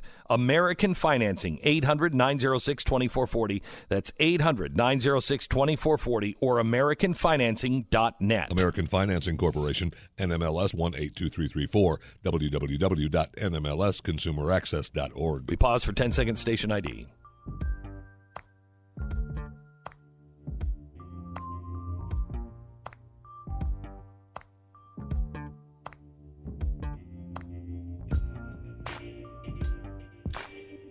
You know, I don't know about anybody else, but the president is messing with my cultural site today. He really is. He's. Oh, no, what's happened? Yeah, well, I planned a show. I've executed my part. He said he was going to be 11 o'clock. It's 11:16. Oh, I'm the president. I have other things to do. Well, I mean, if he has other things to do, he should schedule them. He scheduled this for now. That's right. Doesn't he understand that our priorities? Doesn't he understand the media is just all waiting for him right now? Well, that's probably why he's waiting. That's exactly right. But there's some good guys in the media that are waiting for you too, Mr. President. He's looking out and he's seeing all the annoying CNN reporters. He's like, make them wait. I want them there. I want them up in front of the cameras, just improvising for the next 45 minutes until I'm ready to walk out there. Yeah, he's just sitting back there. He's like microwaving a Hot Pocket right now. So may I, if you're newly married, may I give you some advice? Today is my 20th wedding anniversary. And I would celebrate the 2nd and the 5th and the 8th and the 10th and the 12th and the 15th like an animal. Now that we're hitting a 20th anniversary, I'm all out. I was like, You've run out of things. I've run out of like really impressive, like this is... Save some of those things. Who knows? Your marriage might last. Well, then if you don't use them, though, I guess you can always reuse them on the next wife, right? Yeah, absolutely. You get if the next one lasts, great. This one looks like it's going to last forever. Who would have thought to? I was there, by the way. I should point out. I know you were. I was there. I know you were. I was standing up there with you and watching you get married, questioning the entire time, what is she doing? What I was too. I was surprised. Is she doing? When she said yes, there was a moment there at the chapel that it was like, should we trade money? We change money hands? Change? Yeah, you got to do it outside the church. It's not cool to exchange money. And then when she said yes, man! And then everybody started paying each other off, and it was ugly. It was ugly, surprising. And she stuck with you all this time. Yeah, and I even lost $100 on that. Yeah. So. Well, you hedged yourself well. I thought you either get the marriage or you get the money. There is one thing for sure: marrying the right person is essential. Marrying for deep quality is the key. I mean, Tanya and I we've had our arguments and stuff, and usually in the beginning of our life together, because we were still kind of adjusting and like, yeah, I'm going to be like this forever. And you get through those early pangs, and I can't imagine being without her, and she can't imagine being without me. And I start to look at people who have lived together forever, and I understand why one of them dies quickly after the other one does, because they're fused together. They just become one, and I love it. I just love it. So is this like you're kind of have this nice little soliloquy so you don't have to get her something nice? Is that because you don't have a present? Is that basically what this is right here? You're like, hey, I got a delay with Donald Trump. Might as well take care of that anniversary present. Kind of like blab on the air, and that's better than it's better than material things. And I made you this card with a crayon. Like it's that type of thing, except verbally. It's a verbal crayon card. Is that basically what's happened? Pretty much. Okay. Pretty much. Do you have a good plan? I mean, obviously you don't have to say it on the air. I do have a plan. Is it good? I think it is. Will she think it is, I guess is the question. I have no idea. Mm-hmm. I really have no idea. It gets so much harder as you get later in relationships to come up with presents that are good. It's that easy, they actually because like. you can use other things. Mm-hmm. You know what I mean? Yeah. I use this one, and that one looked good. And they just don't know what to expect. But after, especially 20 years, they know what to expect. Yep. And you're supposed to know them really well, and I cannot predict my wife on presents. I don't know. Yeah. She's just very satisfied and very comfortable, and so there's not like things that she wants, and yeah, and look, that's a blessing, and you're in a good position. But she's been that way ever since I met her. When we were poor, she was like, It's more about that with her, though, right? Like she's just like satisfied, but doesn't really need those things, and doesn't really care. So you have to be super thoughtful, and that's just tiring. That's so hard. Come on, 20 years of being thoughtful. Yeah, again, you can't keep that up. You definitely don't have that many thoughts. I don't. Clearly, I've been with you doing the show the whole time. You got like 4 thoughts. I do. And you just change them around. You got 4 thoughts. You apply them to whatever news story's on today. Exactly. That's what you do. She's got 20 years. So you've done the 4 thoughts. You probably repeated them 4 or 5 times. 5 times now. This will be the 5th. This is it. This will be the 5th time. This is it. You should just tell her no more presents. Yeah, this is after it. This. I got nothing. This is it. You're going to get the 4th version of a 5th version of my 4th thought, and then we're done. The problem is that really all that we both want is just time together. That's all we really want. Just time together. And time, like, honestly, like she sews quilts and things, and I paint. And honestly, just time, just by ourselves. She's sewing, I'm painting. We're kind of talking back and forth, doing stuff. Hey, what do you think of this? What do you think of this? And that's all we really want. But, I mean, you can't say, hey, it's our 20th anniversary. Go over there and quilt. And I'm going to just stay over here. No, I know. No, I know like that doesn't sound. No, I know. But it's also like, at least in my position, 20th anniversary isn't like, hey, let's rekindle some fire. I mean, look at me. Yeah, no, I know. What I mean? It's like, part of my job. Have to do it. I have to also now plan how for her not to see me. So she's like, oh, yeah. Instead of, oh my gosh, I forgot what you look like. I forgot what you turned into. Holy cow! Is it? And this is one of my pieces. You're giving advice to young couples and people who are getting married. Big advice. Don't get old. Just don't age. Die at 30, 39. Okay. That's maybe 40. Okay, that's solid advice. 49. May I give a piece of advice? Yeah. Here's my advice. Do like a year of your life, maybe in your 20s, after you get into the relationship, things are going great, take a year and gain a lot of weight. I mean, like 40, 50 pounds. Now, it's going to be hard to lose, and you might not lose it all, but what I'm saying is gain weight early.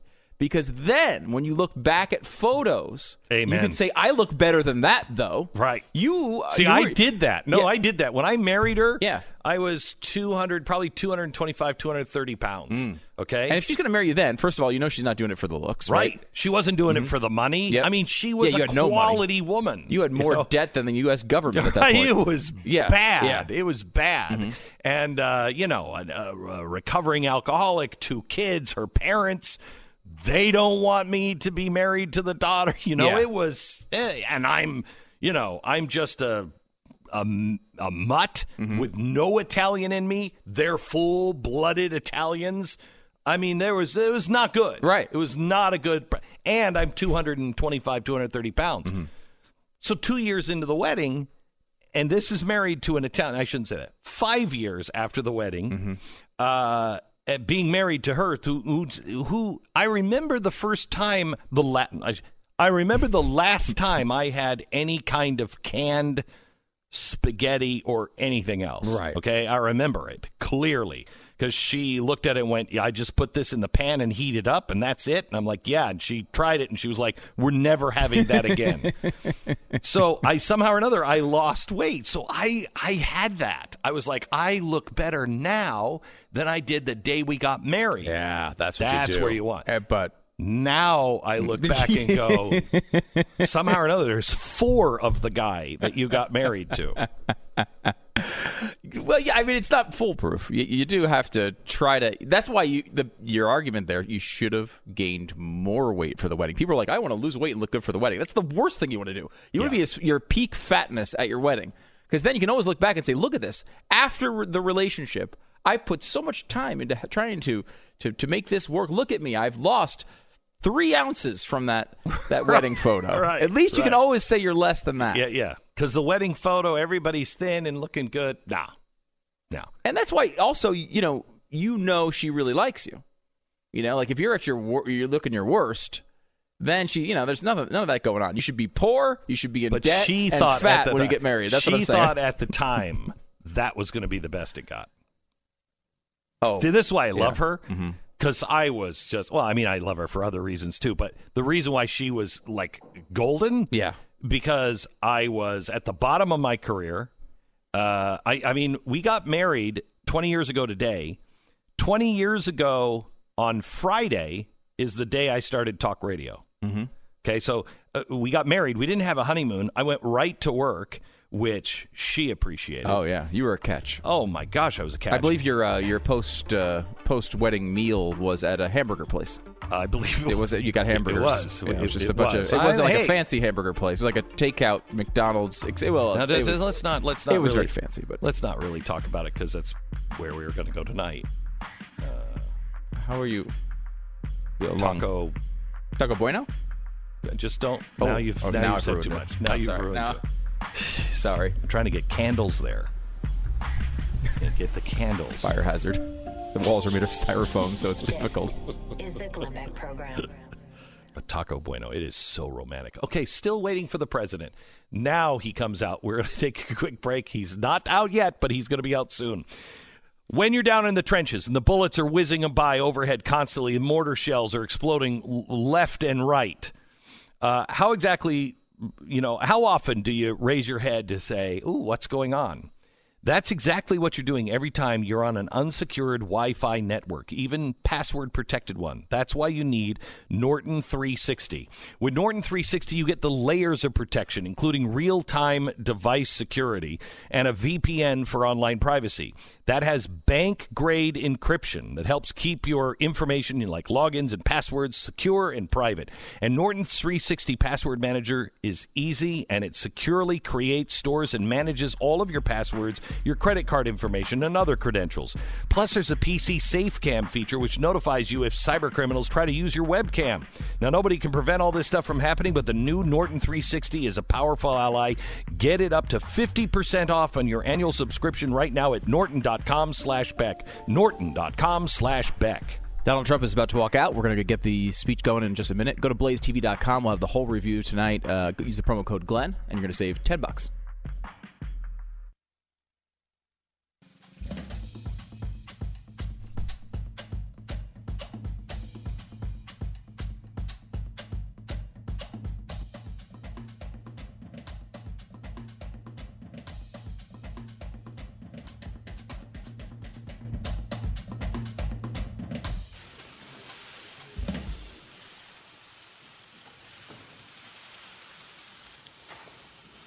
President Donald Trump. As long as I'm president of the United States, Iran will never be allowed to have a nuclear weapon. Good morning. I'm pleased to inform you the American people should be extremely grateful and happy. No Americans were harmed in last night's attack by the Iranian regime. We suffered no casualties. All of our soldiers are safe, and only minimal damage was sustained at our military bases. Our great American forces are prepared for anything. Iran appears to be standing down, which is a good thing for all parties concerned and a very good thing for the world. No American or Iraqi lives were lost because of the precautions taken, the dispersal of forces, and an early warning system that worked very well. I salute the incredible skill and courage of America's men and women in uniform. For far too long, all the way back to 1979 to be exact, nations have tolerated Iran's destructive and destabilizing behavior in the Middle East and beyond. Those days are over. Iran has been the leading sponsor of terrorism, and their pursuit of nuclear weapons threatens the civilized world. We will never let that happen. Last week, we took decisive action to stop a ruthless terrorist from threatening American lives. At my direction, the United States military eliminated the world's top terrorist, Qasem Soleimani. As the head of the Quds Force, Soleimani was personally responsible for some of the absolutely worst atrocities. He trained terrorist armies, including Hezbollah, launching terrorist strikes against civilian targets. He fueled bloody civil wars all across the region. He viciously wounded and murdered thousands of U.S. troops, including the planting of roadside bombs that maim and dismember their victims. Soleimani directed the recent attacks on U.S. personnel in Iraq that badly wounded 4 service members and killed 1 American, and he orchestrated the violent assault on the U.S. Embassy in Baghdad. In recent days, he was planning new attacks on American targets, but we stopped him. Soleimani's hands were drenched in both American and Iranian blood. He should have been terminated long ago. By removing Soleimani, we have sent a powerful message to terrorists. If you value your own life, you will not threaten the lives of our people. As we continue to evaluate options in response to Iranian aggression, the United States will immediately impose additional punishing economic sanctions on the Iranian regime. These powerful sanctions will remain until Iran changes its behavior. In recent months alone, Iran has seized ships in international waters, fired an unprovoked strike on Saudi Arabia, and shot down 2 U.S. drones. Iran's hostilities substantially increased after the foolish Iran nuclear deal was signed in 2013, and they were given $150 billion, not to mention $1.8 billion in cash. Instead of saying thank you to the United States, they chanted death to America. In fact, they chanted death to America the day the agreement was signed. Then Iran went on a terror spree, funded by the money from the deal, and created hell in Yemen, Syria, Lebanon, Afghanistan, and Iraq. The missiles fired last night at us and our allies were paid for with the funds made available by the last administration. The regime also greatly tightened the reins on their own country, even recently killing 1,500 people at the many protests that are taking place all throughout Iran. The very defective JCPOA expires shortly anyway and gives Iran a clear and quick path to nuclear breakout. Iran must abandon its nuclear ambitions and end its support for terrorism. The time has come for the United Kingdom, Germany, France, Russia, and China to recognize this reality. They must now break away from the remnants of the Iran deal, or JCPOA. And we must all work together toward making a deal with Iran that makes the world a safer and more peaceful place. We must also make a deal that allows Iran to thrive and prosper and take advantage of its enormous untapped potential. Iran can be a great country. Peace and stability cannot prevail in the Middle East as long as Iran continues to foment violence, unrest, hatred, and war. The civilized world must send a clear and unified message to the Iranian regime. Your campaign of terror, murder, mayhem will not be tolerated any longer. It will not be allowed to go forward. Today, I am going to ask NATO to become much more involved in the Middle East process. Over the last 3 years, under my leadership, Our economy is stronger than ever before, and America has achieved energy independence. These historic accomplishments change our strategic priorities. These are accomplishments that nobody thought were possible. And options in the Middle East became available. We are now the number one producer of oil and natural gas anywhere in the world. We are independent, and we do not need Middle East oil. The American military has been completely rebuilt under my administration at a cost of $2.5 trillion. U.S. armed forces are stronger than ever before. Our missiles are big, powerful, accurate, lethal, and fast. Under construction are many hypersonic missiles. The fact that we have this great military and equipment, however, does not mean we have to use it. We do not want to use it. American strength, both military and economic, is the best deterrent. 3 months ago, after destroying 100% of ISIS and its territorial caliphate, we killed the savage leader of ISIS, al-Baghdadi, who was responsible for so much death, including the mass beheadings of Christians, Muslims, and all who stood in his way. He was a monster. Al-Baghdadi was trying again to rebuild the ISIS caliphate and failed. Tens of thousands of ISIS fighters have been killed or captured during my administration.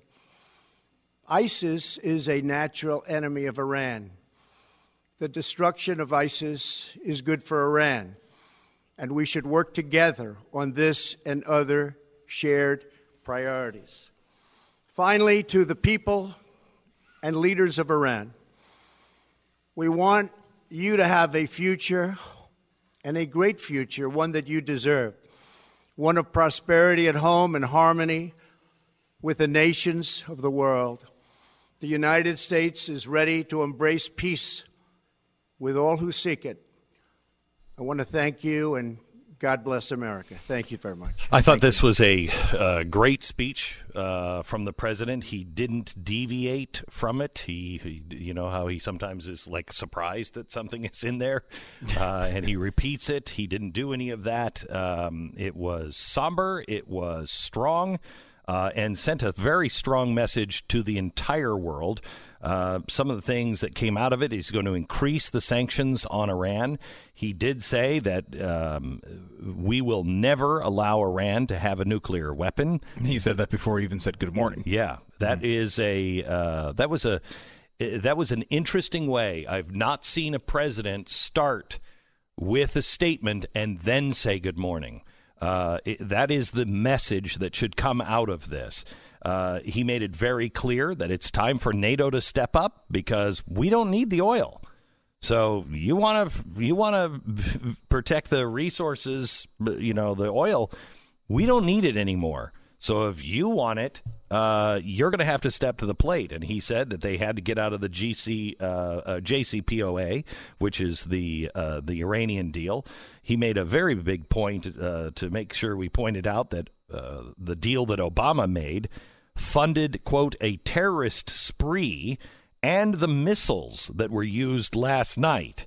That was written. So I don't know how that one could be proved. But it's interesting that he said that. He also talked about how they have tightened the noose on the Iranian people, and they are going to come and change their ways now. But Iran appears to be standing down, and this is all it has to be. They have a choice now. And as of this moment, when you look at this past few days in a results-based way, this is an absolute A+. There's no way this could have come out better than it has right now. Now, if next week they set off a dirty bomb in the middle of Chicago, it's a totally different story. We're going to have to reassess this. But as of right now, at least as far as their official actions go, this is an A+. I mean, it could not have worked out better so far. Anybody who says, oh, yes, but if they dwell on the but, if they point out the but like you just did, look, I believe that we are going to have a non-military strike by Iran on a U.S. asset somewhere in the world. Could be here, could be abroad, don't know. But I don't think that their proxy war is done with us. No. However, with that being said, anyone who dwells on that right now is just borrowing trouble, because this is a home run. This is probably the most impressive use of our military in a limited way I've seen a president do. Right, and when you want to do one of these tests, taking out a person at this level, you have to go through those three tests. One, is it morally right? Completely morally right. Is it legal? Absolutely legal. We could go through the justifications. I know some on the left try to question that, but it's completely illegal, and there's a reason why it happened in Iraq and not Iran. Correct. And then the third one is, do you want to deal with the crap that comes from it? Right? Do you want to deal with the repercussions? Well, if we're at the point where this is the repercussions, we've had a few missiles that landed away from everybody who could possibly have been hurt. This is an absolute A-plus home run. Well, it won't be the only repercussion. However, you have to look at it from a wins against replacement, though. There's already was activity against Americans. Yes, absolutely. Is there more, or is there less? I think there's a good chance there's less now because of this. But the one thing that everybody was saying, you got to get your kids into college because there's going to be a draft in World War III. All of that stuff is nonsense, because Iran is not in the position to fight us.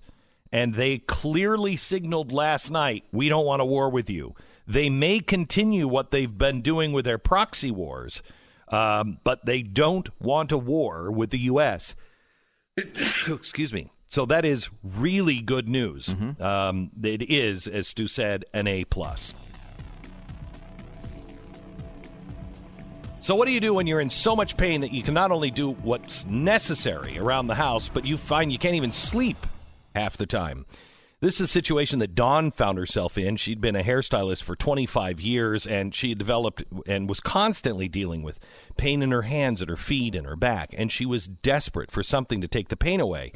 That's when Dawn heard about Relief Factor, and within a few weeks of taking it, all of her pain, and I mean every bit of it, she says, was gone. She says the longer she takes Relief Factor, the better she feels. And it worked for her. It could work for you. It's worked for me. In fact, it works for 70% of the people who try it. When taken properly, Relief Factor attacks the inflammation that causes much of our pain. And it works for 70% of the people who try the 3-week quick start. Take it as directed for 3 weeks and then evaluate. 70% of the people evaluate and go, I'll order that again. If you want a drug-free, natural way to ease your pain and get your life back, go to ReliefFactor.com. That's ReliefFactor.com. You're listening to Glenn Beck.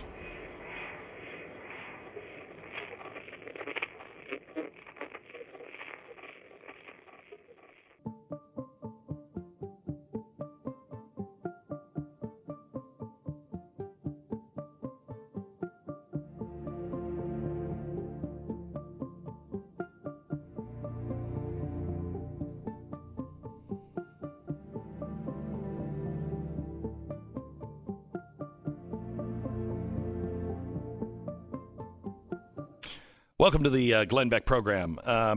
I think this has been a very good day for America. That's not what you're going to hear from the mainstream press. That's not what you're going to hear from a lot of people. And unfortunately, it's I don't know what they're saying today, but last night I heard a lot of people that were giving advice on Fox that was insane. To make sure that we go out. Now's the time to flip that regime. No, it is not the time. It's never the time. Let's stop doing that. Now is the time to support the Iranian people and empower them to do their job and have control of their own destiny. It's ours to make sure that we protect American lives. And the president has been, the one thing that I know he believes is we shouldn't be involved in wars all over the world, and he wants to pull our troops back. And there are a lot of people in the State Department, in probably the Pentagon, in Congress, maybe even in the administration, that don't want to see that happen because that reduces their power and takes the control of the world out of America's hands. I think that's a good thing. And the president has been using military and economic power, I think, in a very expert way. I mean, I thought the speech and the way he's handled this, he's become presidential. This is very presidential and one of the best presidential moves I've seen when it comes to war in at least 20 years. Is the Glenn Beck Program.